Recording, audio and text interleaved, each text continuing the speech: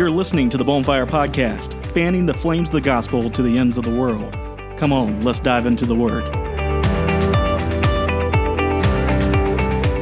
Well, welcome to the Bonfire Podcast, everyone. We are glad you're joining us for another episode. If this is your first time listening, we want to say welcome to you and invite you to come on in and listen to what we have to say. If you enjoy what you're hearing, we'd encourage you to become a subscriber and download our content on a regular basis. We release episodes every Sunday evening at 8 p.m. Eastern Standard Time. So again, if you haven't done so, please subscribe.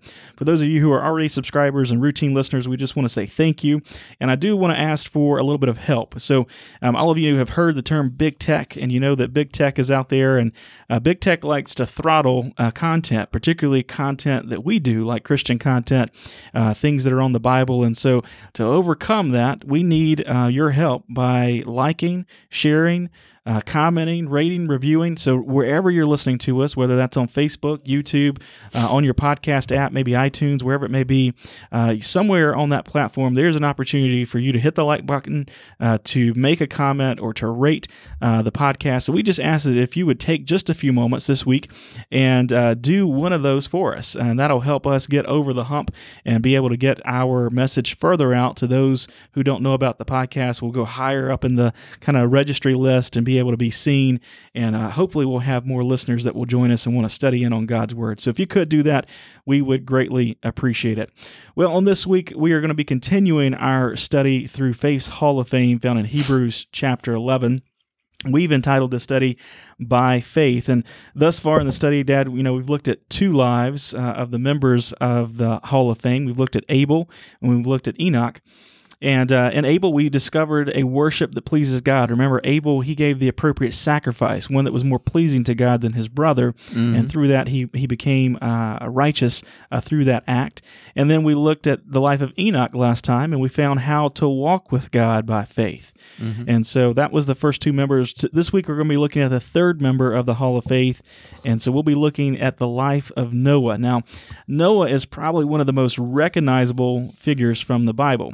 However, if you listen to our series, The Depths of Mercy, that we did on Jonah, we talked about an issue that sometimes happens with these early characters or early figures in the Old Testament. Sometimes, like Jonah, Noah gets just kind of relegated to just being a Bible story for children. And oftentimes, when we think Noah, we think of a little, bath toy that floats around a boat in the bathtub with some animals on it. But in reality, yes, he did make an ark, and yes, there were animals involved. There is a much larger lesson about faith that we can learn from the life of Noah. It's an amazing lesson of faith, and for that reason, that's why he's included in the Hall of Faith. And so we're going to dive into Noah's life and see how a faith that pleases God makes us useful to the purpose of God's will. And so just to get us started here, let's look at our main text, what the main text has to say about Noah. So again, we're going to be in Hebrews chapter 11 to start off today. And so if you got your Bible, turn over to Hebrews chapter 11. We're going to look at verse 7.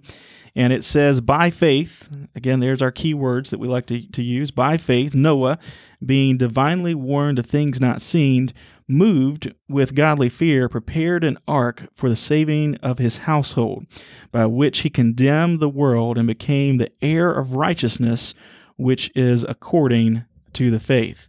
So, Dad, we're going to be looking at the life of Noah. And when I think about Noah's life, I think about, of course, his faith, but I think about four titles that really describe the life of Noah. I think about him being a builder, him being a believer, him being a preacher, and him being an heir. And so let's dive in and look at those titles. And first I want us to look at Noah being a believer. Now, we already know from our main text that Noah had faith, but Noah's faith or his belief in God was strong, and the way he lived his life was proof of it. And so let's listen to how Noah was described in Genesis chapter 6, verse 9 here. It says, this is the genealogy of Noah. Noah was a just man, perfect in his generations. Noah walked with God. Verse 9 describes three notable things about Noah. It says that he was a just man, he was perfect in his generation, and that he walked with God. The first one, that he was a just man, the word translated just could also be translated right, correct, or lawful. In the Old Testament, to be just means to be genuine and sincere. And so as a just man, Noah was genuine and sincere in his actions toward others, but more importantly, toward God. And as a just man, Noah had a genuine and sincere heart. And with that genuine and sincere heart, he wanted to do what was right by God. It also says that Noah was perfect in his generation. Now, this doesn't mean that Noah was perfect, for we know that only one person who's ever lived has been perfect, that being Jesus. But what it does mean is that Noah lived his life in an upright manner. He was wholesome. He had integrity. And so Noah had made mistakes in the past, certainly, and he would make mistakes in the future, most definitely. But Noah did his best to live a life that was blameless before others and blameless before God. And then lastly, it said again that he walked with God. And then note that this is the exact same phrase that was used to describe Enoch in our last episode. So we see that Noah was following in the footsteps of his great-grandfather. As we discussed, to walk with God means that Noah had more than just a simple belief or head knowledge in God. Noah had a relationship with God and diligently sought after the things of God. That's right. You know, Noah was a descendant of Adam from the godly line of Seth. Now, Enoch, who we talked about last week, who the Bible says walked with God, just like you've been mentioning that Noah walked with God, Enoch was Noah's great-grandfather. Now, this just goes to prove that if you live for God, your life will have a bearing on subsequent generations after you. One of my favorite verses of Scripture to read pertaining to children and their parents and raising children up the right way is Proverbs 22:6 that says, "Train up a child in the way he should go, and when he is old, he will not depart from it." This teaches that it is generally true that a child raised to love God will continue to do so as a grown-up. Now, folks, Noah here, he was brought up in a godly family, a family that walked with the Lord. And so it just goes to reason that here he is, he's walking with God too. Now, I know there's some parents that are listening to our podcast, and they profess to be Christians, but yet they're not walking with God. They're not serving God every day like they should. Now, I want to tell you something. Your children are not going to attain spirituality, most likely, any farther than what you have. As a matter of fact, their commitment to God may even be less than your commitment to God. Are you satisfied with that, moms and dads out there? There's a lot that will take their kids to ball games, which there's nothing wrong with ball games. Our church here has upward sports, soccer, basketball. For a number of years had t-ball. I mean, I think that's a great thing for children, and it can be used to reach families for Christ. But hey, let me tell you something. When it gets to the point that taking your kids to ball practice and the ball games are more important than taking them to church and going to church with them and learning about God, something's wrong with your priorities. Something's wrong with your life. And your children's going to see through your hypocrisy. And when they grow up, if attending church and serving God on a daily basis, if it meant no more to you than what it does, it's not going to mean anything to them either. So take a lesson from Noah, the believer, like Matt said. He's a believer. He walked with God, but I think that it was credited for him to walk with God because that walking with God was demonstrated by the people before him. That's exactly right, Dad. And, you know, it's interesting. I've heard you say throughout my life that statement, you know, that the level of relationship or the godliness of children is usually not going to surpass that of their parents. And for the longest time, you would say that and it kind of go in one ear and out the other. But now as a father and father of a daughter, that rings so true to me, you know, that, you know, I need to push myself higher. I need to live a better life, and I need to be closer to God so that I can point my daughter and my wife toward Christ. And I want them to have a great, strong relationship. And for that to happen, I need to have even a greater and stronger relationship with Christ. And so that's an excellent point. So we see from verse 9 that Noah was a just man, he was a man of integrity, and that he walked with God. But I think there's another thing that we can draw from the scripture about Noah, and that is that he was uncompromising.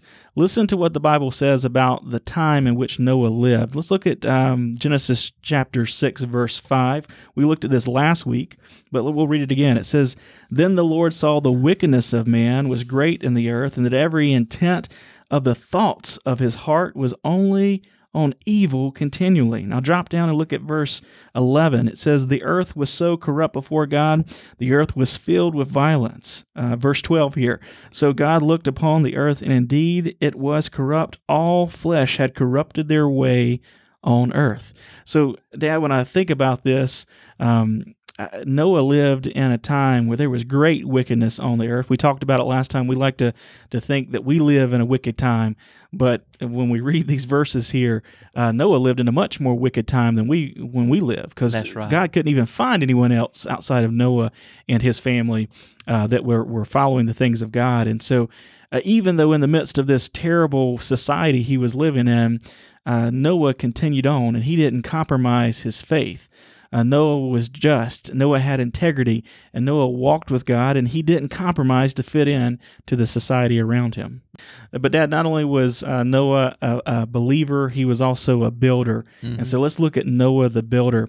In Genesis 6, verses 13 through 21, and I'm paraphrasing here, God comes to Noah and he commissions him to build an ark. Mm-hmm. Now, God told Noah that he had seen the wickedness of all humanity, and that he said that he was going to destroy all of humanity except Noah and his immediate family. And so God said that he would destroy every living thing with a flood. So God gave Noah specific instructions. God said, build an ark. He specified the wood to use, how to waterproof it, the exact dimensions to build, the placement of a window and a door, the number of levels, and even exactly what Noah should take with him on the boat. God had a detailed plan, and Noah followed it precisely. That's right. You know, Jeff Kinley, he wrote a book on Noah entitled As It Was in the Days of Noah. I like what Jeff Kinley pointed out in his book about Noah. He said that what God asked Noah to do was difficult and challenging, and that it required Noah to be all in. Now, I'm a Clemson graduate, and of course, you know, Clemson's made its mark in college football scene over the years, having a little rough time this year, but for sure. But their slogan at Clemson, their football team slogan, is all in. Now, folks, I want you to know that Noah, when God told him what to do, he wasn't partially in. He wasn't halfway in. He was all in. And when it comes to serving God, are you in? Are you all in? God never asked you to do something that He doesn't supply you with what you need. That's something else I thought about when I thought about Him being a builder. Think about what God supplied Noah. He supplied Noah wisdom. You know, James 1:5 says, if any of you lacks wisdom, let him ask of God, who gives to all liberally and without reproach, and it will be given to him. Now, Noah needed some wisdom. Like you were saying, Matt, he perhaps had never seen it rain before. Yep. You know, because the earth at this time was covered with a canopy of water, and that, a mist came up from the ground, and it watered the earth. And of course, that canopy of water blocked out the harmful ultraviolet rays, which, contributed to people living to be a very old age. Sure. And, God's plan, He set that canopy of water up there for probably, certainly more than one purpose. God's plan was one day that canopy would be used. It'd be used. Yep. Mm-hmm. That canopy of water came down in the form of rain, flooded the earth, we know. And so, more than likely, he'd never seen it rain. He had never perhaps even seen a boat before, and so he needed some wisdom. God told him specifically what to do, but he gave him that wisdom all along the way. He also gave him materials. If you need something to do God's work, all you have to do is ask God for it, and God is going to supply it. Now, over in 1 John 5:14 and 15, listen to what the Apostle John says. Now, this is the confidence that we have in Him, meaning God, that if we ask anything according to His, meaning God's will, He hears us. And if we know that He hears us, what we ask, we know that we have the petitions that we have asked of Him. Everything Noah needed to build the ark, God supplied. Everything. I mean, to begin with, God gave Noah instructions on how to build the ark. The blueprints, you might say. Now, we've kind of alluded to this. They're found in Genesis chapter 6, verses 14 through 16. Now, over in Genesis 6:15, the New International Version, I like the way it specifically spells this verse out. God speaking, He says to Noah, this is how you're to build the ark. The ark is to be 450 feet long, 75 feet wide, and 45 feet high. And so in that version of the Bible, it translates cubits into feet. That's why I like that. Well, according to this verse, the ark was 1.5 times as long and 1/2 as wide as a football field. Now, in regard to its length, it was long enough that NASA could lay 3 space shuttles across the top of the ark's roof. Now, buddy, that's long. Mm-hmm. And it was as tall as a 4-story building. It's interesting to note that modern ships follow the same basic proportions as the ark, 6 times longer than wide, because these dimensions make for a stable craft in turbulent waters. And Noah could not have known the proper proportions apart from divine revelation. And Noah was commanded to construct the ark with lower, middle, and upper decks. Another thing when we think about this is the capacity, the size of the ark. I mean, it was large when in terms of cubits, or translating it over into square feet. And it could contain many, many, many animals. Now, a lot of people say today, well, there's just no way possible, thinking of all the thousands upon thousands of species of animals today, that Noah could have taken 2 of each species. But Noah didn't take 2 of every species on the ark, only 2 of each kind of animal. The Bible says that kind. Now, the biblical kind is actually more like the family level of classification. Recent studies have estimated that Noah may have cared for roughly 1,500 kinds of land-dwelling animals and flying creatures, and this includes all living and known extinct animals. In other words, when Noah, put dogs on the ark, he didn't put, as we know dogs today, you've got a poodle mix and a hound dog and all different breeds. Yeah, a different breed. He didn't put all these kinds of breeds on the ark. He put 2 dogs on the ark. That's right. And from those 2 dogs came the different breeds that we have today. And so, in a worst case scenario, there would have been just over 7,000 land animals and flying creatures on the ark. And the size of the ark on the inside would have easily allowed for all of those animals, especially many of them would be smaller than a lamb, and some of the larger animals might be in egg form, or, the form of a baby. He could have easily taken all of those animals, had room left over for food for he and his family, and food for all of the animals. And so we see here that Noah, when he was building this ark, he followed the plan of God, dear friends. And listen, when you follow God's plan, God works everything out for you. That's exactly right, Dad. You mentioned all in, and for me, the all in verse is verse 22. Let's read that together. Verse 22 of chapter 6 here, it says, "Thus Noah did, according to all that God commanded him, so he did."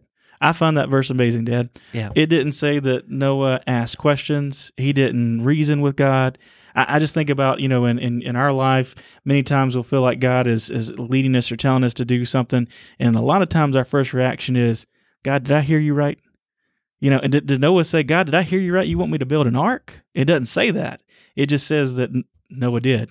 He did exactly what he was commanded to do. He didn't get out there and start building. And he said to make it so many cubics, but I mean, really, do we need this much space? I'm just going to cut off a few cubics. That would save me from cutting down a bunch more gopher wood.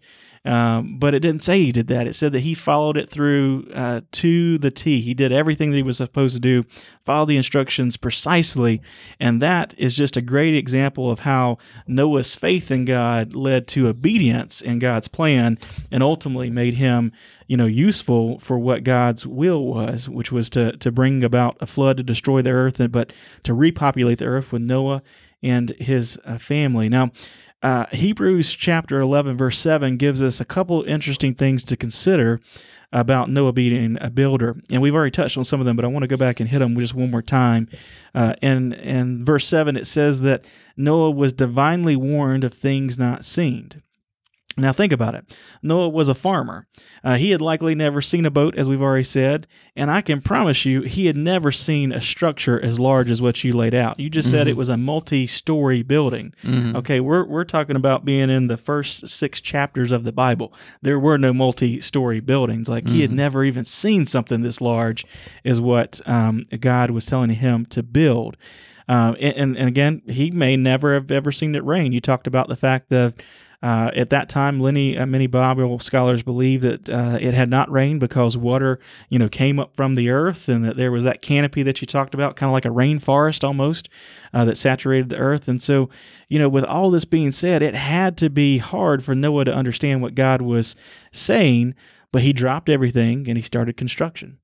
And he did it because what verse 7 says, he was moved by godly fear. So that's the other thing that we need to consider here. Moved by godly fear. That phrase, fear, that's used here doesn't mean that he was scared. It means reverence. And so building the ark, Noah was doing an act of reverence. He was showing reverence to God. Noah built an ark because he had godly fear. That was not fear of God's punishment, but that was fear that he would not please God. And so I just find those 2 points amazing that Hebrews chapter 7 references those. But talking about chapter 6, there's just some interesting things to consider there. Yeah. We were talking about the fact that God supplied Noah with wisdom, instructions, and we read these specific instructions on how to build an ark. And I mentioned a while ago that he also provided Noah the materials. Think about the materials that went into building that ark. Sure. All of the wood, yep. the gopher wood, that went into that ark. Yep. And of course, you're building a house right now. Yep. And you had something unfortunate to happen to you in the last week or so. And you can tell us about that in just a second. Well, tell us about what happened to you. Yeah, so I think it was last week, went to check on kind of the progress that was going on at the new house that's being constructed. And as I kind of turned around the corner to come around to the garage to go into the door back there at the back, I noticed that our HVAC unit, one of the outside units for the upstairs, was missing, completely gone. Someone had come during the middle of the night and just cut the cables or the pipes going to it and just hauled it right off. And so, ultimately had to start going through the process of getting police and insurance and all that stuff. And it wasn't for just a few days later that my contractor called me and he said, "You ain't gonna believe this." He's like, "That wasn't the only thing they got. They actually stole, trim pieces, crown molding, tongue and groove ceiling. The list was fairly significant of what they took." And so, when you're building, sometimes those building materials go missing. That's right. Well, I thought about that today when we were sitting down to discuss Noah. Now, Noah lived in a time perhaps even more wicked than our time. All flesh was corrupt. The earth was filled with violence. Everybody was corrupt except for Noah and his family. Yeah. And so perhaps the Bible doesn't say anything about it, but, perhaps Noah, he had to keep plowing on and doing, and after he faced perhaps many setbacks. Yeah. Materials delivered, and then set out there ready to be hoisted up and to be put into the ark. And then after he sleeps, gets up in the morning, and like you, he comes to the building site and his materials are gone. I would almost guarantee, the Bible doesn't tell us, but I can almost guarantee that there was somebody that came by and was like, oh, that's a nice stack of gopher wood there. I could use that. And they just hauled it off, in the middle of the night. And he came out the next morning, and his supplies that he thought he was going to be using to construct that day were gone. And he had to go cut more trees, and he had to, plane more lumber so that he could continue the build of the ark. I'm sure that happened. Yeah. Just with the intent, every intent of man was evil. So someone probably came by and stole some stuff from him, I'm sure. That's right. And did he quit? No. No. He continued to persevere. And of course, that was a large task and I don't know if he got any of the people that were unbelievers to help him build the ark and preach to them. We don't know if it was just him and his sons and their wives that were actually doing all the labor. I just imagine he probably hired out some people that probably didn't believe in God. You can be a owner of a Christian construction company and lead your company, by Christian standards, but have lost people still working for you, Yep. And so, but anyway, when things got missing and got stolen and he had these setbacks, he didn't quit. He just kept on, and he did what God asked him to do. And of course, today, if you go to build a home, the bank's going to require that you have insurance. So in the case that you have something stolen, well, you got to pay that deductible. You found that out. But you have some insurance, to provide more material. Yep. Well, who was his insurance policy? He had the God insurance policy. That's right. That's exactly right. That's pretty cool. And so what's interesting is the Bible says, as we've discussed here, that Noah was an obedient builder. He was an all-in builder. But the whole time he was building, he was preaching as well. And so I want us to look now at Noah as the preacher. Hebrews chapter 11, verse 7 says that through his faith in building the ark, Noah condemned the world. And then over in 2 Peter chapter 2, verse 5, it refers to Noah as a preacher of righteousness. Noah and his sons, we believe, labored on the ark for probably 100 years or more, and to construct that large boat. And so Noah, the whole time, 100 and some odd years, was preaching the entire time. And what's amazing, he didn't convert a single person. Now, Dad, as a preacher, how does that make you feel to think that you spent that long in ministry and not able to get a single person to believe what you're saying?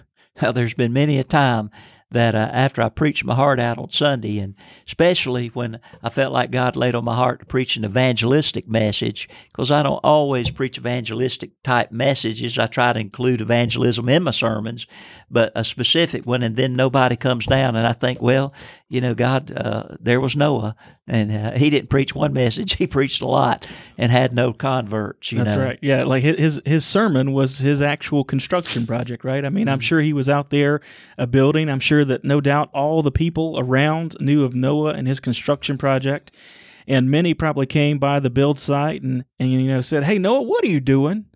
And why are you doing it?" And I'm sure that Noah would respond and say, "Well, the God of heaven that created everything, he's seen how wicked all of you are, and he's going to destroy this world. He's going to destroy everyone in it. And I'm building this ark because he told me to." And I'm sure he probably threw in the pitch there that they needed to turn away from their evilness and their wickedness and turn toward God. But no one believed him. I feel like Noah was the laughing stock of the society and the town that he was in there. The people probably just thought he was the crazy old man out there slaving away, trying to build this giant structure. That's right. For something called a flood. They had never seen a flood. Yeah. They probably were sitting around and talking to each other and said, "That crazy old man, he's out there building that big old structure." And he said something about there's going to be water all over the place. And they just would shake their heads and couldn't believe what he was saying. That's right. I want you to think about the objections that Noah might have heard to his preaching. For instance, folks might have said, "Well, why would God be so cruel to destroy his own creation?" Kind of like we hear people today that say, "Well, if God is so loving, why would he send people to hell? Mm-hmm. Why do I need what you got to say?" Yep. How arrogant you are, Noah, to think that God revealed to you alone what's going to happen. Who are you to predict the future, Noah? Who are you to condemn others and claim that your God is the only way to salvation? Noah, you're just off your rockers. You're one fry short of a Happy Meal. You're one brick short of the load, Noah. Noah, you're an idiot. You're insane. You're a religious fanatic. And I can just imagine, like you said, Matt, while he was out there building that ark, fathers brought their children to laugh at Noah and make fun. Perhaps like people go to the zoo and they stand and they look at the funny monkey in the pen there, you know. Oh, there's no harm to him. He's just a funny monkey. And they probably brought people out there to look at Noah and just laughed at Noah. You're insane. But you know what? Noah was the only sane one in the bunch.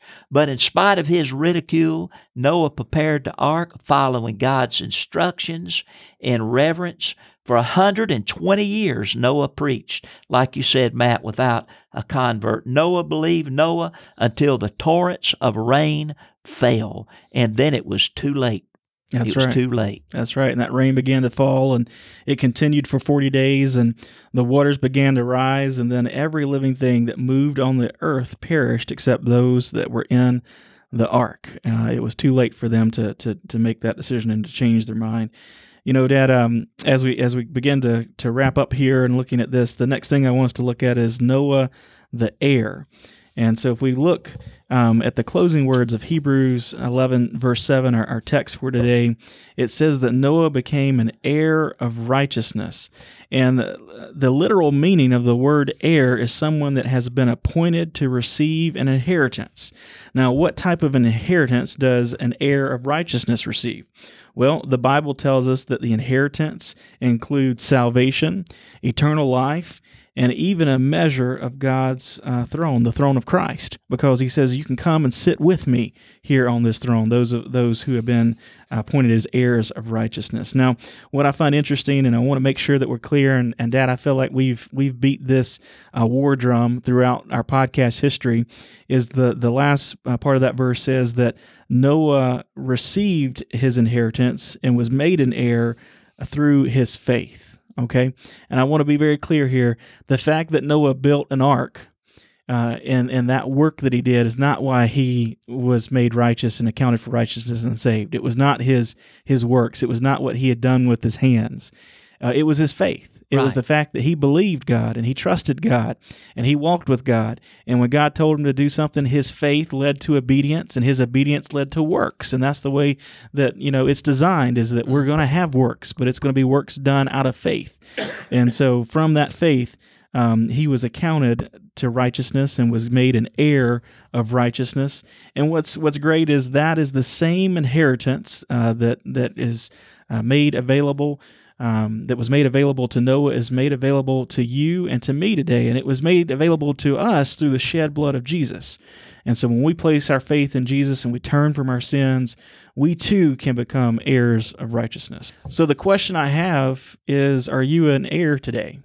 Is your name written in what we could consider to be the last will and testament? That's what we refer to as the book of life. Mm-hmm. If it's not, let's get that right today. Put your faith, put your trust in Jesus, turn from your sins. We use that word repentance.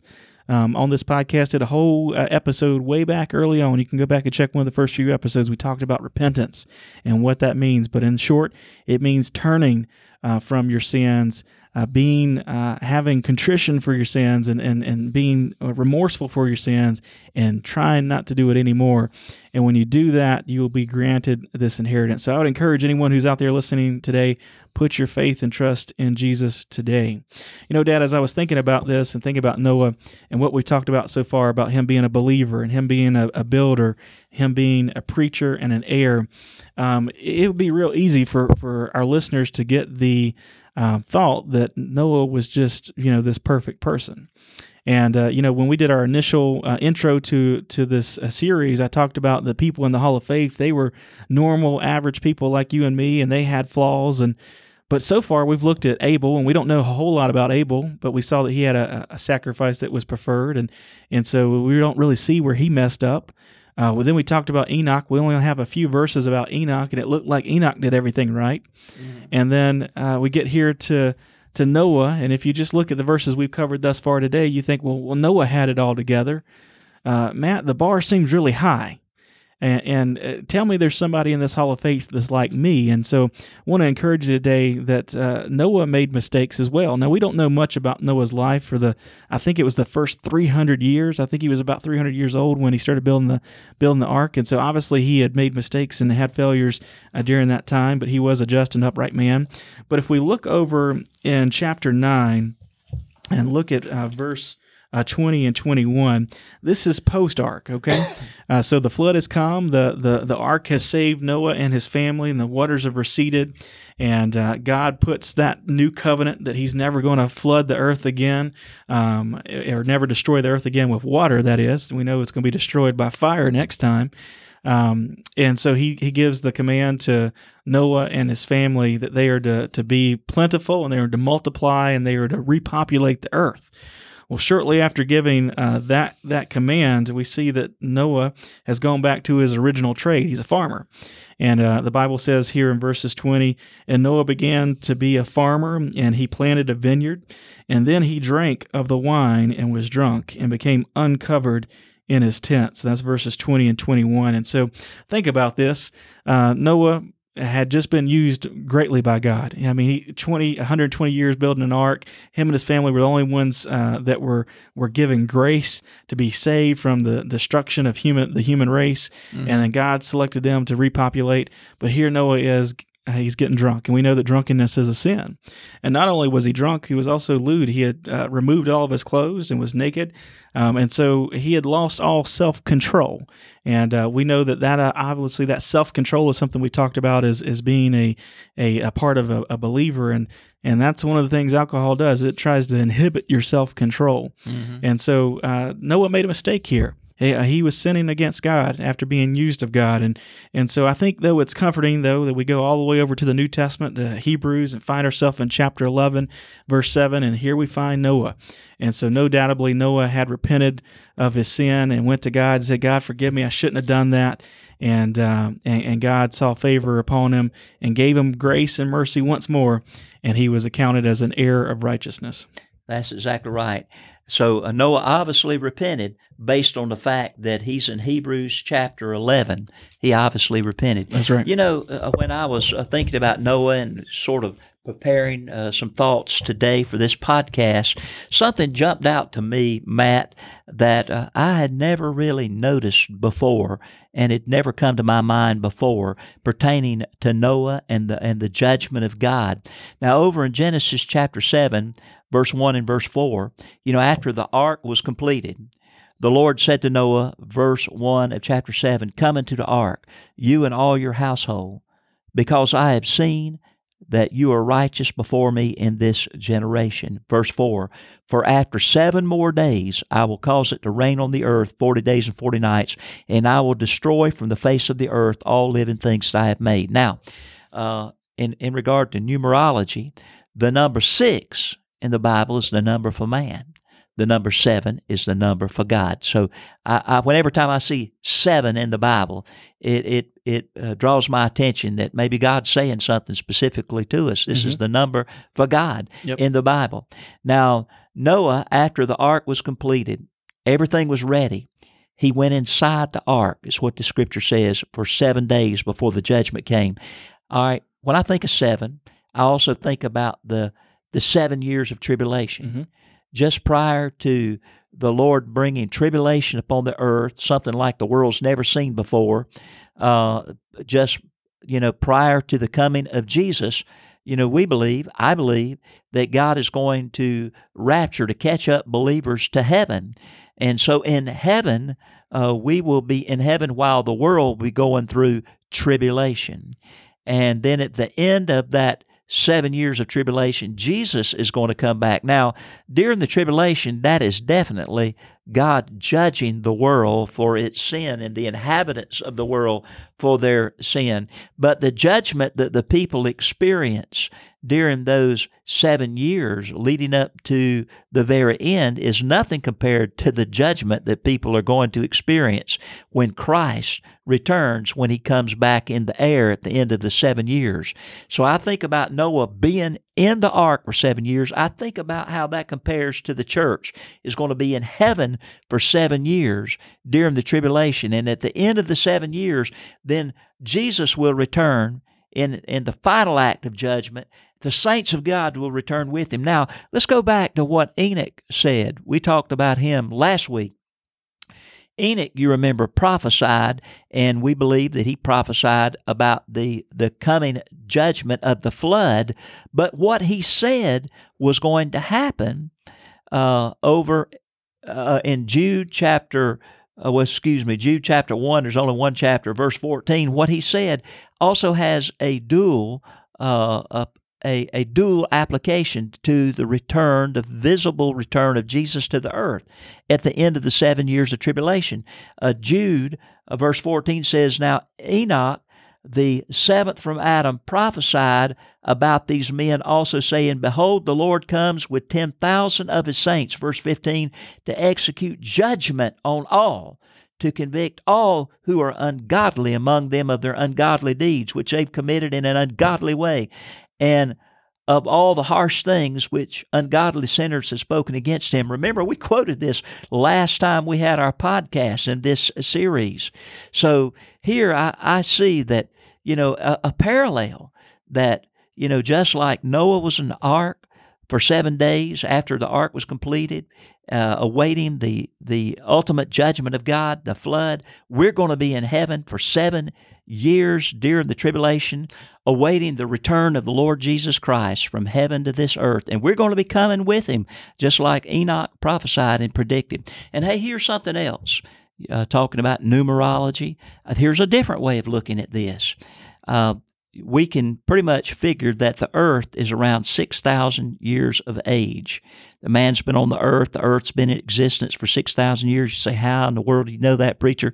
Because you start with the genealogies that's particularly given in Genesis and bringing it up to our time. The world's approximately 6,000 years old. I know there's a lot of evolutionists out there that say that that's not true. Well, listen, you just need to go and listen to some of the material that Ken Ham does. Go visit the Creation Museum, look at the Ark Encounter, and open your eyes up to the truth, folks. The world is 6,000 years of age. Now, the Bible tells us that Jesus, once he returns, is going to reign on this earth for 1,000 years. That's called the millennial reign. Now, this is just food for thought, but wouldn't it be interesting if it worked out this way? We've been in existence, the earth has, people on earth for 6,000 years. Jesus could come back at any point in time. It might be today, might be tomorrow. And, 7 years go by, and then Christ returns, like I've just mentioned, at the end of the tribulation. Then we go into the 1,000-year millennial reign, making 7,000 years. And so then at the end of the millennial reign, if you go back and you examine what we taught about in the book of Revelation, that 10-lesson series, we had a lesson pertaining to what happens at the end of the millennial reign, that God is going to destroy the world by fire. Now, the first time it was destroyed by flood. The second time it's going to be by fire. And, of course, this is just a mere speculation that to say that Christ could return, in just a few short years, and then we go into the 1,000-year millennial reign, making 7,000 years before the earth is completely destroyed. But hey, gives you something to think about, doesn't it? And if that were true, we best be getting our rapture shoes on, getting ready to meet Jesus. That's exactly right.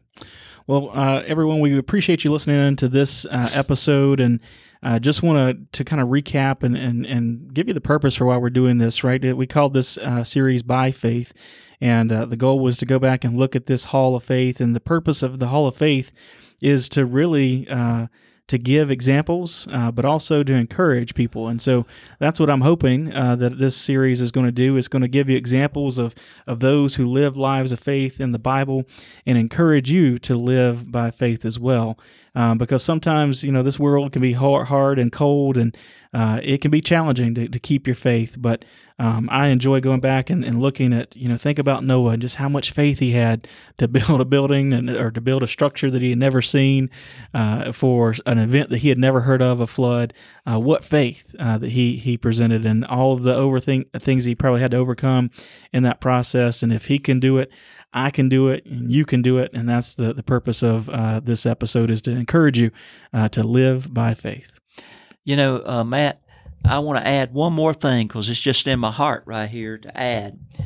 Think about the fact that Noah, by faith he built the ark, and as he was preparing the boat, he was trying to prepare the people in hopes that they'd get on board this ark. Yep. They didn't listen to him. Moms and dads didn't listen to him, and didn't turn to God.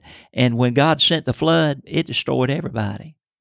The moms and dads that didn't listen to the preaching of Noah, the truth of God's word, it destroyed their children too. They all perished. Mm-hmm. You think about the fact in the city of Sodom, God went in there to pull righteous Lot and his family out. And not all his family came out. His married daughters and son-in-laws didn't come out, but the girls that were in the home, younger girls, they came out with Lot. They were spared. But all the parents and the boys and girls of that city perished, and Lot was a righteous man, and it tore him up, the evil that was in there, but he continued to live there. Yep. God got him out, but all those people perished.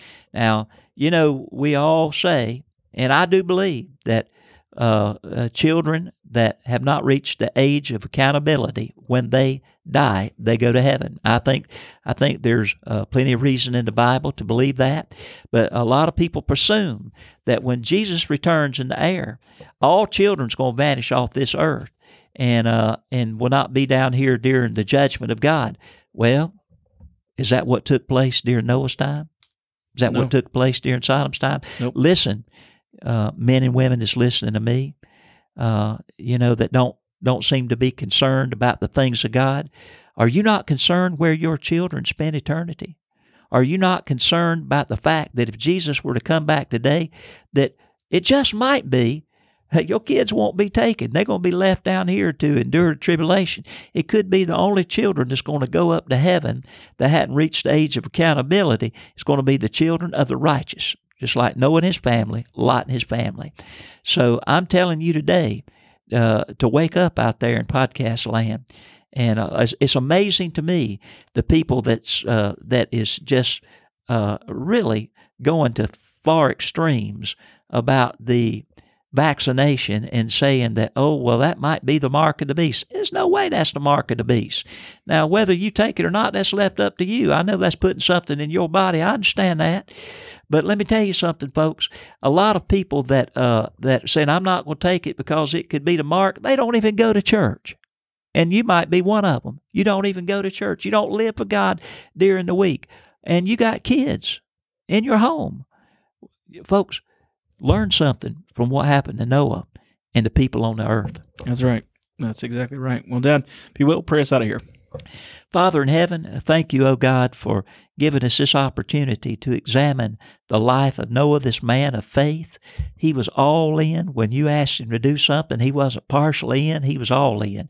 And Lord, there's a lot of people in our podcast audience. They're not all in when it comes to serving you, O God. One of the least things that we can do is go to church, and they're not even all in when it comes to going to church. And our Heavenly Father, Noah, was all in. He gave it his all. He trusted you, and you provided everything he needs.